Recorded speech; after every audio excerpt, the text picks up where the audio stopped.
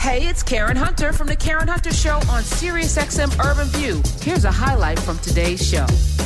On the heels of the murder of George Floyd, we had the mayor of Camden in Dana Red talking about policing.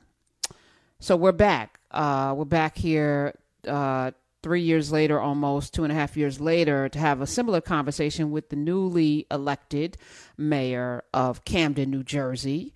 Let me welcome Mayor Vic Karstafen to the Karen Hunter Show. Hi.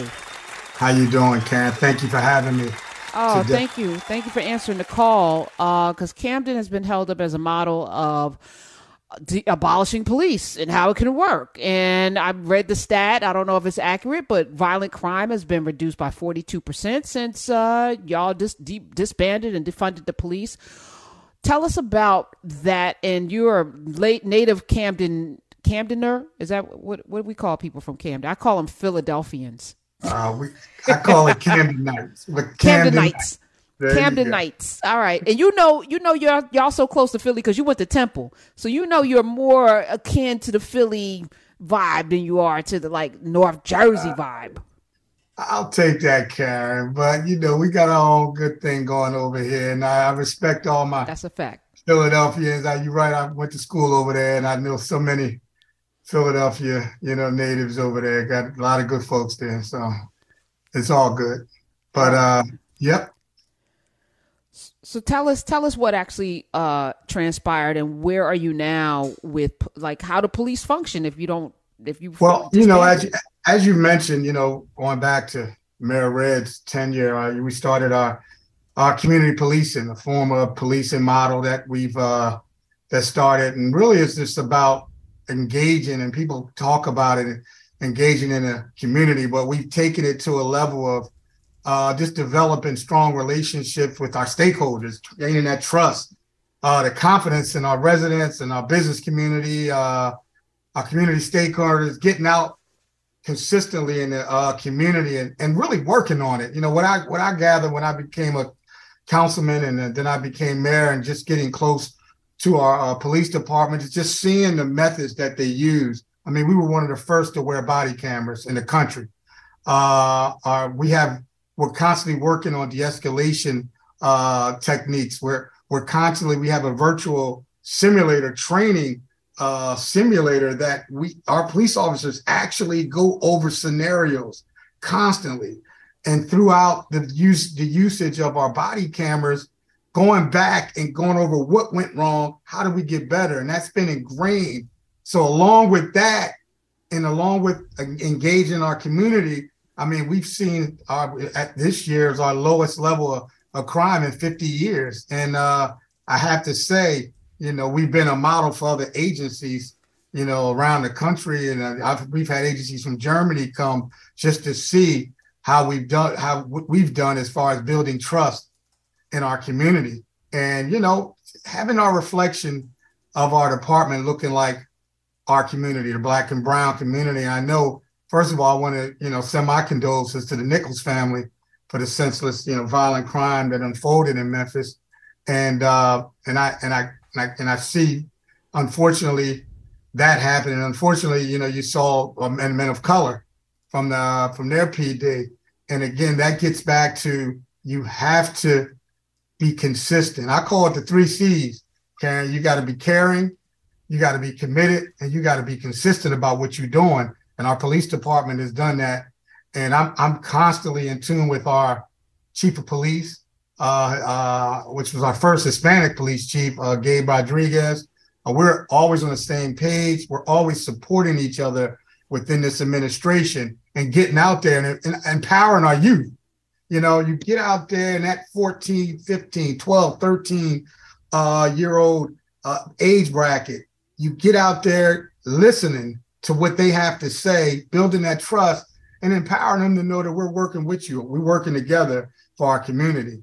And once you start getting on that page, it starts to trickle down into the little things that are happening that causes crime. And, we all have our challenges. We're in an urban community, but I will say, over the since Mayor Red, we've been building and building. And I'm fortunate and humble to be in a position as the leader of this city to be able to engage, with our police force and watch it every day and see how they're just, they're working to be better for our community. So, Mayor, I really am interested in what you said, especially when you mentioned simulation. I wonder if you'll share with us a little bit more about that, because the work that I've done in researching, I focus on violence in my research, and the work that I've done around this issue really has highlighted the fact that very often the simulation, the contracts that the police get around simulation technology, very seldom are actually teaching them how to de-escalate. It's always ending with a death. And there were very difficult not to have that as the outcome for the simulation that keeps getting the contracts. So I wonder if you'll say more about whether your office is actually contracting with a different kind of simulation than what I've seen throughout the country. And also, when you call 911, who's coming? Well, when it comes to the simulator, I had a chance I've seen our virtual simulator quite a few times. We've had several people coming into our town, and we take them into our police department. It's actual room, a virtual room, and it gives you thousands of scenarios. And officers are going in there in their scenarios. It may be a man that's pulled over, that's holding hostage a baby in a simulator, and you have to make these decisions as a police officer. And like you said, it can go either way. But because it's a simulation, you break down what happened and why the simulation went this way instead of that way. So you're consistently ingraining in officers on different scenarios how to de-escalate, how to speak towards what's going on.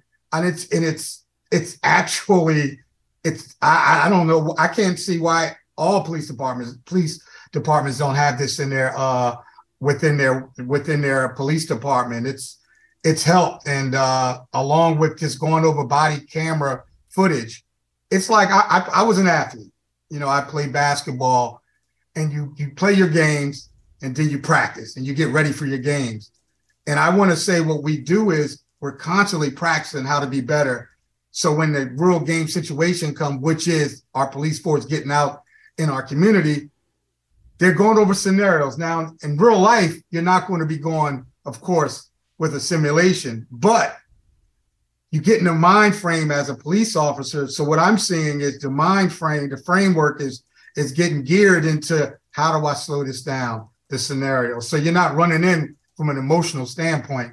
That's what I've gathered. And you're saying that, oh, go ahead, sorry. No, go ahead. So you're saying that the simulation, you have seen that de-escalation is where it really leads people, because in my research, I'm showing that the simulation that keeps getting the contracts throughout this nation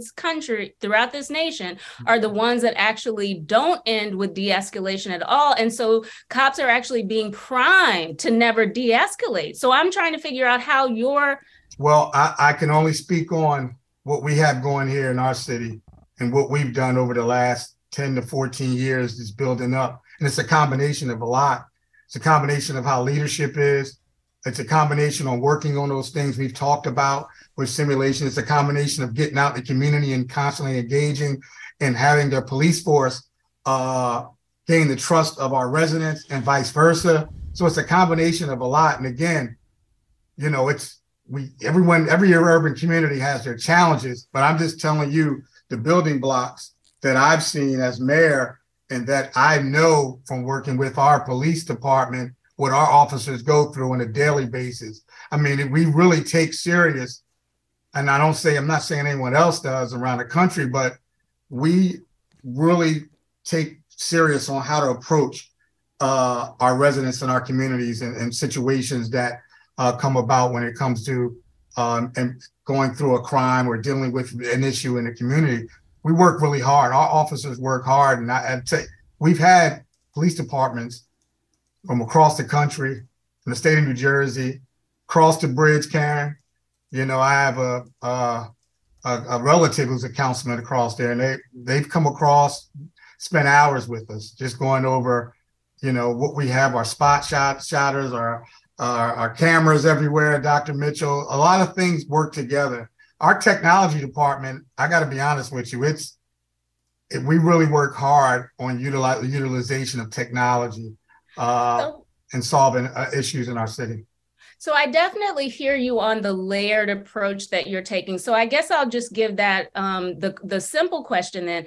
If we're thinking about Camden as a space where there's less traditional policing, when one calls 911, what is the response then? Like, who's coming? Is it the police or is it something else? How should we think about it in those terms? Our police are coming.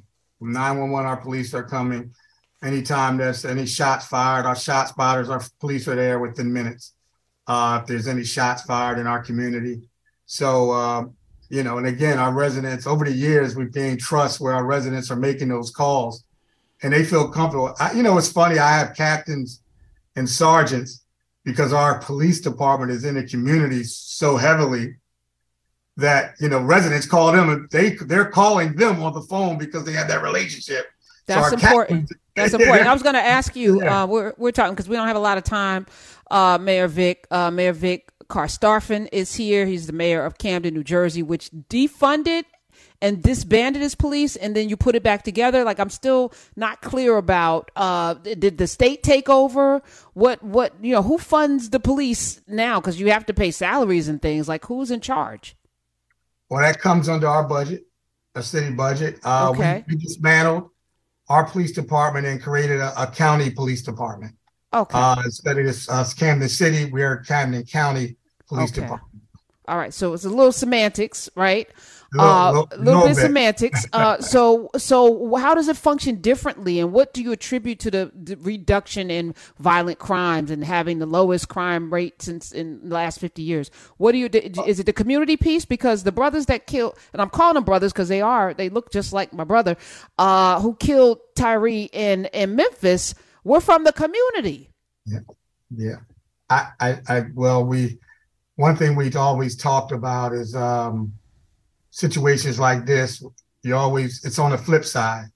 We've had so many cases. And when I say the flip side, you haven't seen as far as our culture, black on black, and if this is the first that I've seen, usually it's the other way around and where everyone's the racial tone of what's going on. But this goes to show in some enforcement areas and law enforcement, it's ingrained and it starts at the top. This is not a white, black, brown issue. This is an internal issue that goes back, in some instances, in some police departments, it's a conditioning. And that conditioning, has to be broken of how police officers react and are acting. I'm still struggling with this because a thing founded with the expressed intent to destroy and to hunt down black bodies, I don't think can be reformed. And, so I struggle with this notion that somehow if we just have better training, it's baked in. The brutality is baked in. It was founded under this violence. So the only thing to do is to completely reimagine what policing looks like. And I feel like Camden has done it in a de facto way. You still got police, they still got uniforms, and they're still driving cars, and they got guns and tasers and all the same equipment, but they're in the community and part of the community, like really entrenched in the community, which is different. But we can't duplicate that town to town, can we? I tell you, it's a different culture of policing in our city. We're, many, many years ago, if you remember Dr. Mitchell and Karen, you look on the front page of Time magazine and you see murder capital of the world, Camden, New Jersey. We were consistently in the top 3. People think about places like Detroit, they say Camden. So we had to change our culture. And that started with really getting in the community. And when you're the hiring of officers, changing the mindset, and just working on that, getting better in how we handle. I mean, literally, when I was in high school, coming out of high school, wherever I went at in college, and after that, people say, "You from Camden?" Whoa, you from Camden, New Jersey, like we were Chicago or something. It was like Chicago never was Chicago. That's all messaging as well. Chicago's never been the most dangerous city. But that's neither here nor there. I want to take somebody from your constituency because I promised Charles in New Jersey, and we only have like 3 minutes left. So welcome to the Karen Hunter Show. You're on with Mayor Karstafen. Hey, Charles. How you doing, Karen? I'm awesome. I moved to Camden from New York.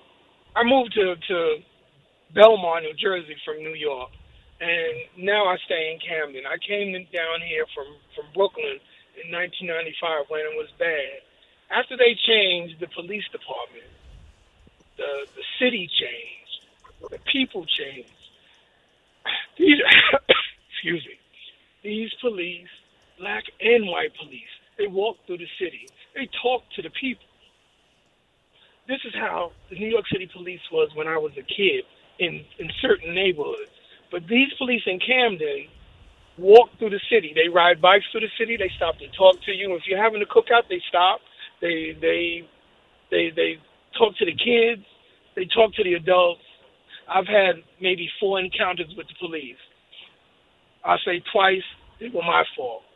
But the police were gracious. They handled their job. Once I got a ticket, once the officer told me, well, take care of this light, this out traffic light, this out tail light. Don't let me see it again. Okay. The police they're people. They act like people. And they treat you, excuse me. Okay. Oh, my goodness. All right. Okay. I don't want to catch virtual COVID. So, Charles, go ahead with that and feel better. Shoot. Mayor Vic, before, and I want to have you back because I don't think you responded to where the technology comes from, because I feel like we're in a chat GPT. I'm really, the Minority Report is a real thing. Those guys got caught in Memphis because they had cameras surveilling the whole neighborhood. So while they tried to mess with their body cams, the big brother was watching everything.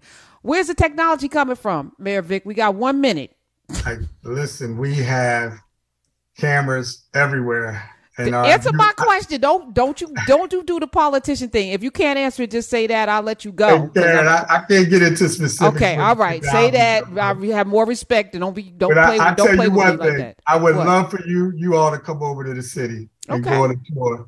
And you have an open invitation to come over and tour our city, our community, our police department, technology we're using. I put you in the virtual. We put you right in the virtual simulator. I've been in one of those at Rodman's Neck. I've done that. I need to be in your server. I need to see where your server's coming from. But yeah, if you give me carte blanche, I'm gonna come in. Don't give me an invitation. I'm gonna come. Listen, Mayor Vic, come on back. You have a welcome open seat here. Appreciate you. Y'all can follow him. We tweeted out all his information too, by the way. You can Vic Carstarphen, CARSTARPHEN is where you can follow him on the Twitters. Hey, this is Karen Hunter. You can listen to the Karen Hunter Show live every Monday through Friday at 3 p.m. East on SiriusXM Urban View Channel 126 or anytime on the SiriusXM app.